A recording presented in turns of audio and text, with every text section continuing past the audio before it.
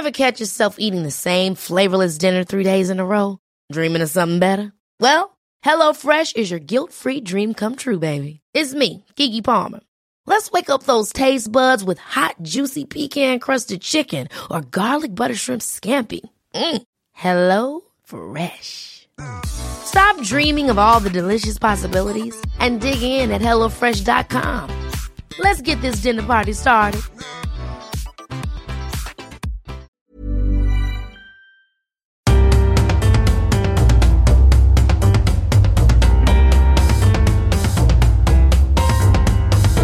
Welcome to The Broad Experience, the show about women, the workplace and success. I'm Ashley Milne-Tyte. This time, you got to be your best self to perform in your daily job. You may not be an Olympic champion, but you have a lot that you have to give every minute of the day. And you want to have as much energy at the end of the day as you have during the day when you're working at your job. Sounds great, but taking care of yourself takes practice. Working out was like a luxury. It's not anything that brown, black women did in my neighborhood. No one talked about therapy. No one talked about getting massages. Coming up, two women, two different stories of how they came to put themselves first, and they don't feel guilty about it. My first guest is Lee Stringer. She lives in Washington, D.C. She's in her 40s, married with 2 children, and she works as a workplace strategist at an architecture firm. It's client-driven work, so lots of deadlines. Would you describe yourself as someone who got a lot of identity from your job? Oh, 100%. No, I would say that I'm a type A Northeasterner person, lots of degrees from lots of universities. I'm very into title and position, and didn't always want to admit it, but it's kind of true. During the financial crisis of 2008-2009, business got tight and everyone who could clung to their jobs. When the employment market improved, a lot of her colleagues moved on at pretty much the same time. You know, I had to pick up the ball for lots of folks, doing 4 jobs for months on end and working 80, 90 hours a week, the drill. And for after, the 3rd month or so, I just hit a wall and I was like, I cannot do this anymore. I used to pride myself in my ability to kind of hunker down and just push through and deal with it. But it clearly was not my best work. Now she was just exhausted. I could just feel my body not responding anymore and not able to rally in the way that it typically is, and wasn't exercising, forget that. She was eating takeout for every meal, getting home about 10 o'clock at night and drinking wine to wind down. She rarely saw her husband or kids or anyone outside work. Now, she'd been at this firm for some years, so she had some leeway. And after that project finally wrapped up, she went to her boss and said, I'm either going to take a sabbatical or I'm going to quit. You help me decide. He said, see you in 3 months. Lee says those 3 months changed her life. For one thing, she knew she never wanted to get so run down again. She walked a lot, says she also spent some time just doing nothing, literally just staring at a wall. And of course, she spent time with her family. But she also began research on what became her second book, The Healthy Workplace. As part of her research, she visited the Human Performance Institute in Florida. It was originally set up to train the world's best athletes in how to attain peak performance by maintaining their energy over a long period of time. These days, it mostly focuses on applying those same techniques to busy executives, what it calls corporate athletes. Lee treated herself as if she were a CEO going to the Institute for a tune-up. They get you in there and they have you beforehand take a test and have all your family members and your friends and other people write about how you're doing, how your energy levels are, if you have time for them, if you're eating well and taking care of yourself and sleeping and all those sorts of things. And then they play back the results when you're there. And they also take all kinds of blood draws and things like that to really check your nutrition. And the point is like, you got to be your best self to perform in your daily job. You may not be an Olympic champion, but you have a lot that you have to give every minute of the day. And you want to have as much energy at the end of the day as you have during the day when you're working at your job. But it took that. It took someone shaking me, and it took a lot of my friends, family, and colleagues writing me and literally saying, she doesn't have energy. She doesn't have time for me, mommy, kind of thing, for me to turn around and say, oh, shoot, this self-care thing is real. It's not about being selfish. It's actually the most selfless thing that I can do. Before, she'd only exercised to lose weight. Now she sees exercise as something that helps her get through the day and still have energy at the end of it. If she can, she goes for a 20-minute run in the morning. But not everyone has that option. Before I spoke to Lee, I'd posted on the show's Facebook page. I'd said I wasn't even sure if I should cover this topic of self-care. I just didn't know that I could bring anything new to the discussion. It's so thoroughly covered in women's media. All those articles urging us to juice and meditate and do yoga. But the listeners who responded said they would be interested if it felt real.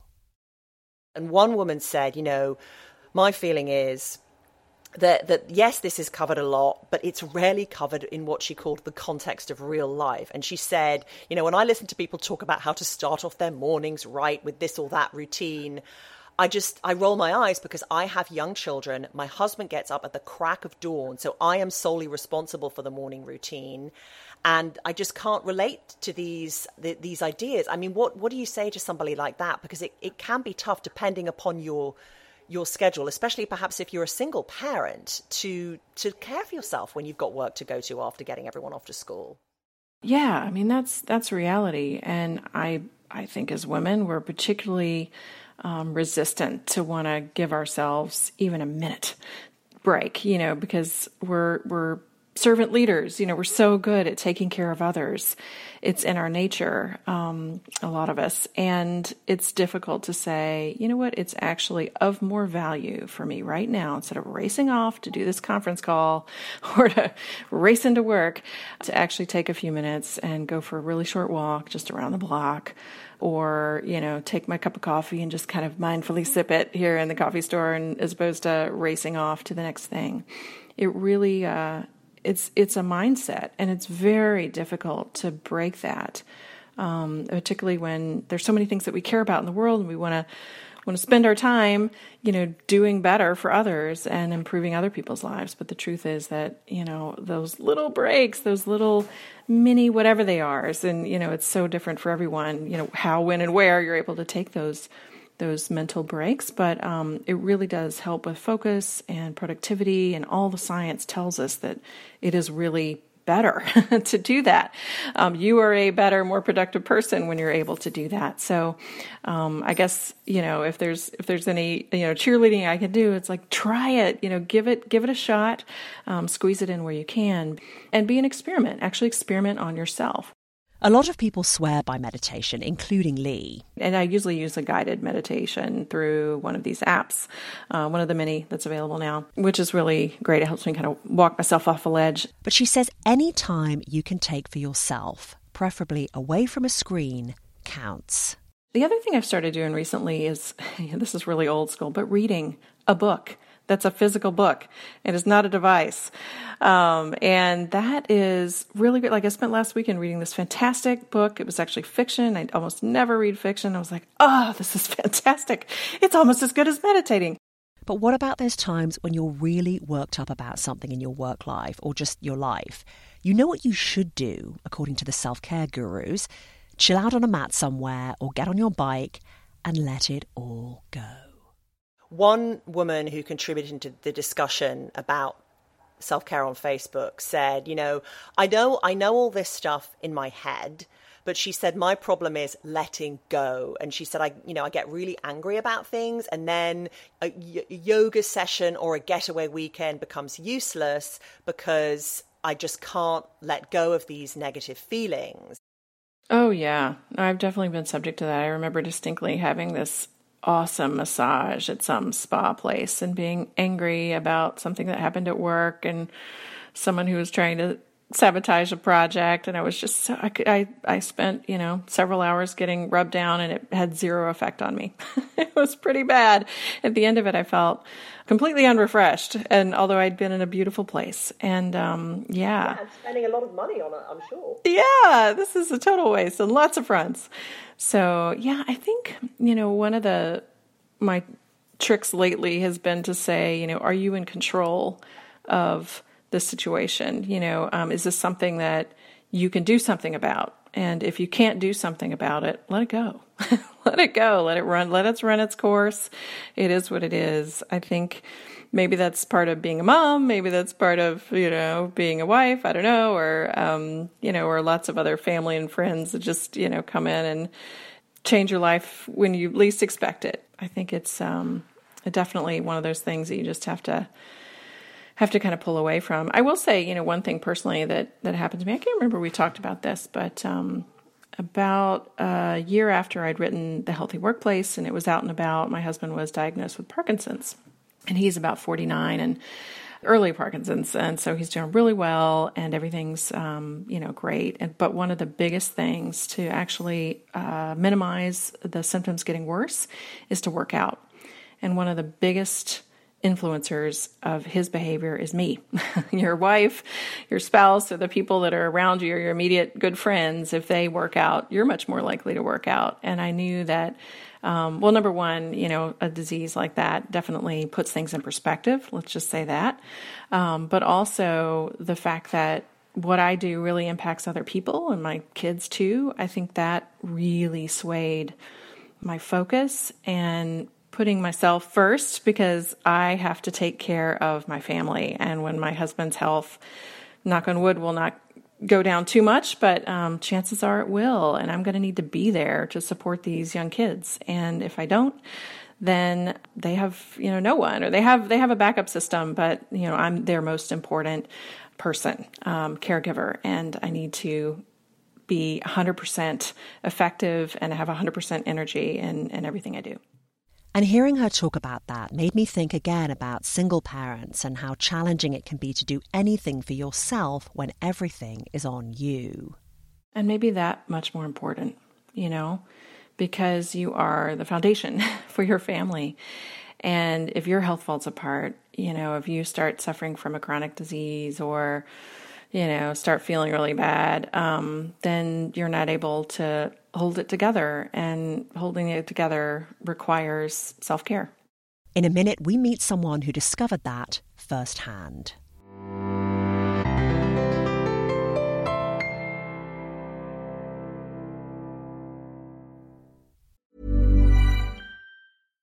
Hi, I'm Daniel, founder of Pretty Litter. Cats and cat owners deserve better than any old-fashioned litter. That's why I teamed up with scientists and veterinarians to create Pretty Litter. Its innovative crystal formula has superior odor control and weighs up to 80% less than clay litter. Pretty Litter even monitors health by changing colors to help detect early signs of potential illness. It's the world's smartest kitty litter. Go to prettylitter.com and use code ACAST for 20% off your first order and a free cat toy. Terms and conditions apply. See site for details. You first met Teresa Thames a few episodes ago in the show I did about being overweight at work. Teresa is a theologian, a longtime pastor, and now Associate Dean of Religious Life and the Chapel at Princeton University. Teresa grew up in the South, in Mississippi, and when she was a teenager, she was sexually abused. And the way she dealt with that trauma wasn't through talking about it to anyone, certainly not to a therapist. What I had was food, and that's what I turned to. She was an overweight teen and became an overweight adult. She says ideas about what's now called self-care barely existed among the women she knew. They looked after other people, not themselves. And she says there's a historic precedent for that. I grew up in public housing. My mom was a bus driver, and my grandmother was a Head Start teacher. And, working out was like a luxury. It's not anything that brown, black women did in my neighborhood. And also in Mississippi, it's not, you drove everywhere. You didn't walk. So there was no examples of me of working out and self-care. Even thinking about no one talked about therapy. No one talked about getting massages. Like, all those things felt self-indulgent, but also we couldn't afford them growing up. And self-care is not something that has ever been part of the narrative for African American women in this country. When I think back to the history of Black women from slavery, from 1619, when we came to this country, it was about labor. Our bodies are still products of labor, and whether we were having our own babies and even having our babies for the servitude of white bodies, we would have our babies and then have to serve as wet nurses to other people's babies. Even as I think about the Black and brown women who clean houses for other people, they'd have to leave their children before dawn in the morning to go to greet other people's children with breakfast and love. In many ways, the adult Teresa did break away from the past. She took her traditionally male job, pastor, something she'd been told she'd never be able to do. As she said, therapy was not a thing growing up.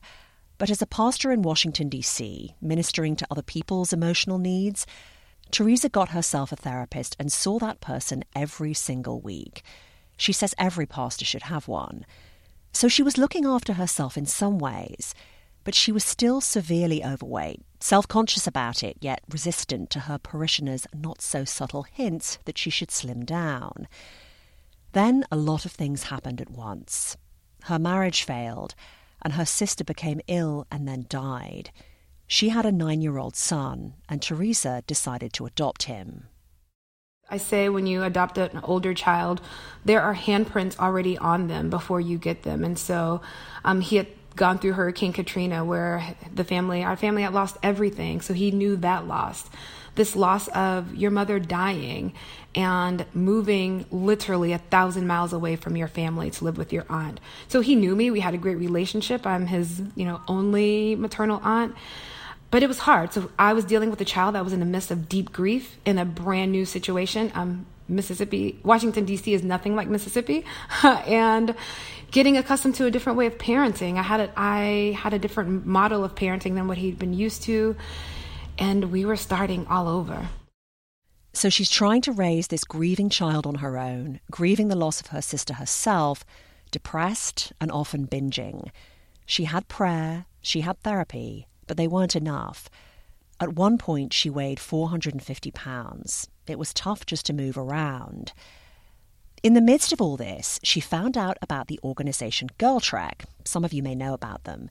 They get groups of Black women walking in their neighborhoods all over the U.S. in honor of women like Harriet Tubman, who helped people escape slavery, and other Black women who marched for civil rights in more recent decades.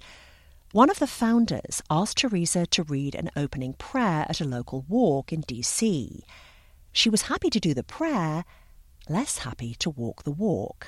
But I didn't want to be a fraud. I didn't want to pray for this event and really believe in this organization and not myself make a commitment to walk and to take care of myself. And did you do the whole walk? I did. I did the whole walk. Yeah, it was hard.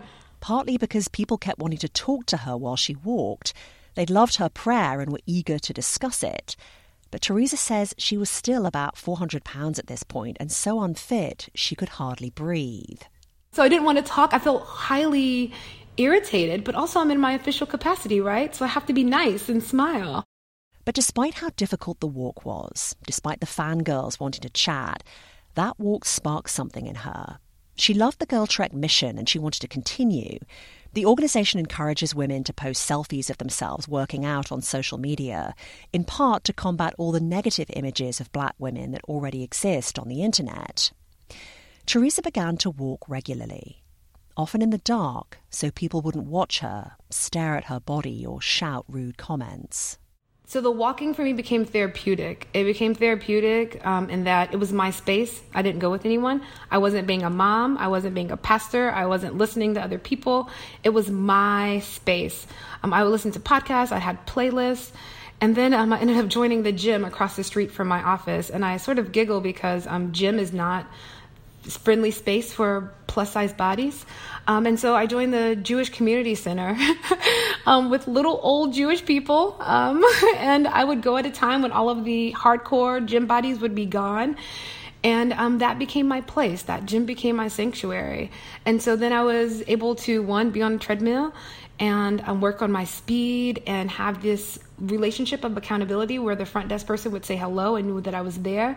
But there was no other conversation. And yeah, but I kept my 30-minute commitment of walking, and I would wear my Girl Trek shirts to the gym, and I would start taking selfies and tweeting them. And my body changed. And with the change of my body also became the change of my eating habits and the change of my energy. And so it led to this domino effect that even now, working out, now that I'm at this weight, it's not about the weight. It's just about me taking care of myself. So when I walk, I'm praying. When I walk, I'm de-stressing. I'm checking in with myself. I'm taking inventory. It's now my stress thing. Like when I'm stressed, I'm walking. I'm out and about. Thinking about all the weight she's lost, about 200 pounds, and how this aspect of self-care has changed her life, it makes her sad and angry for the African-American women who have gone before her. Like they're not here because they gave so much of their bodies that they had nothing to give to themselves, and they are in an early grave. And I feel that it's my role now to help change that and to be a different example of living, and not just living, but thriving. Several years on, she's doing well, and her son is too. And when she landed this job at Princeton, he quickly decided an old East Coast college town was not for him. So he went back to Washington, D.C. and goes to school there during the week. He stays with his godparents. We have a crazy, beautiful family that his godparents are Jewish and Vietnamese. And I'm his African-American mom. And actually, the school called on Friday, and it was like, is this the Vietnamese mom or the black mom? And, the three of us show up to PTA and back to school night, and it's, all three parents. And it's a great way of loving and being community. And she's keeping up with the walking, even the running. She tries to work out every day of the week. I think I told you I did the Brooklyn Half Marathon, which was a big step for me, and I'm going to do another half marathon and thinking about maybe training for a marathon. I do it all the time. I do walking meetings. I love it.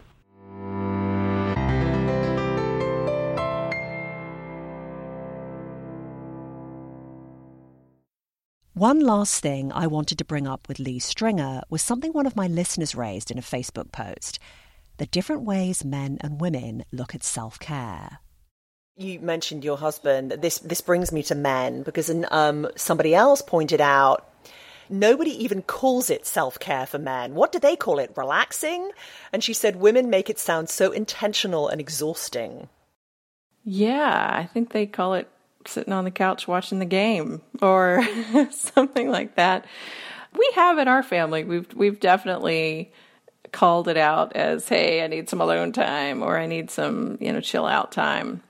And that includes, for my husband anyway, going to the baseball game with his buddies, or having dinner with his a bunch of guys, talking politics, which is, believe it or not, relaxing for him. Not for me. But I think we've gotten good at carving out what it is that gives us pleasure and makes us happy. And maybe, his having Parkinson's has kind of put a fine point on that. Like, well, if we've only got the next 10 years, before this thing could turn into something that we really have no idea what it is, but maybe it will be ugly, let's just take these next 10 and really enjoy them and make sure that we call out in our week things that are really important to us. And I've noticed that I've started hanging out more with my girlfriends. I really enjoy that. Finally, in that same vein of men and women sometimes approaching life a little differently.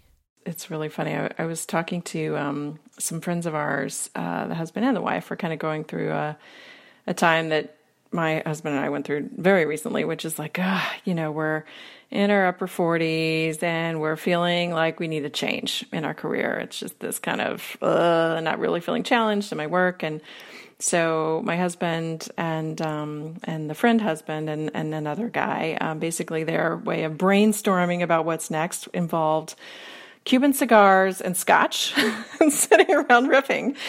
And the women, there were three women, this other woman and another, and me basically sat in a room, and we had sticky notes and Post-its, and we had an agenda.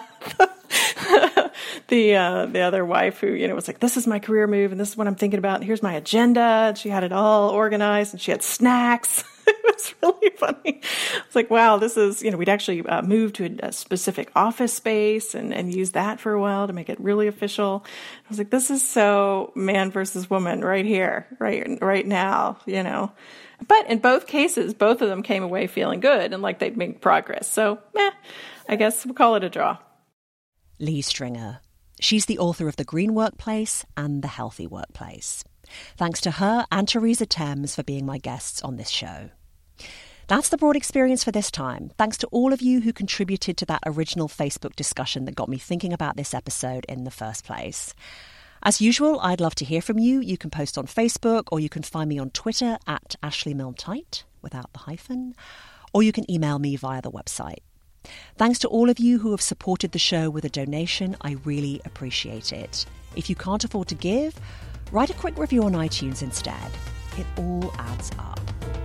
I'm Ashley Milne Tyte. Thanks for listening. See you next time.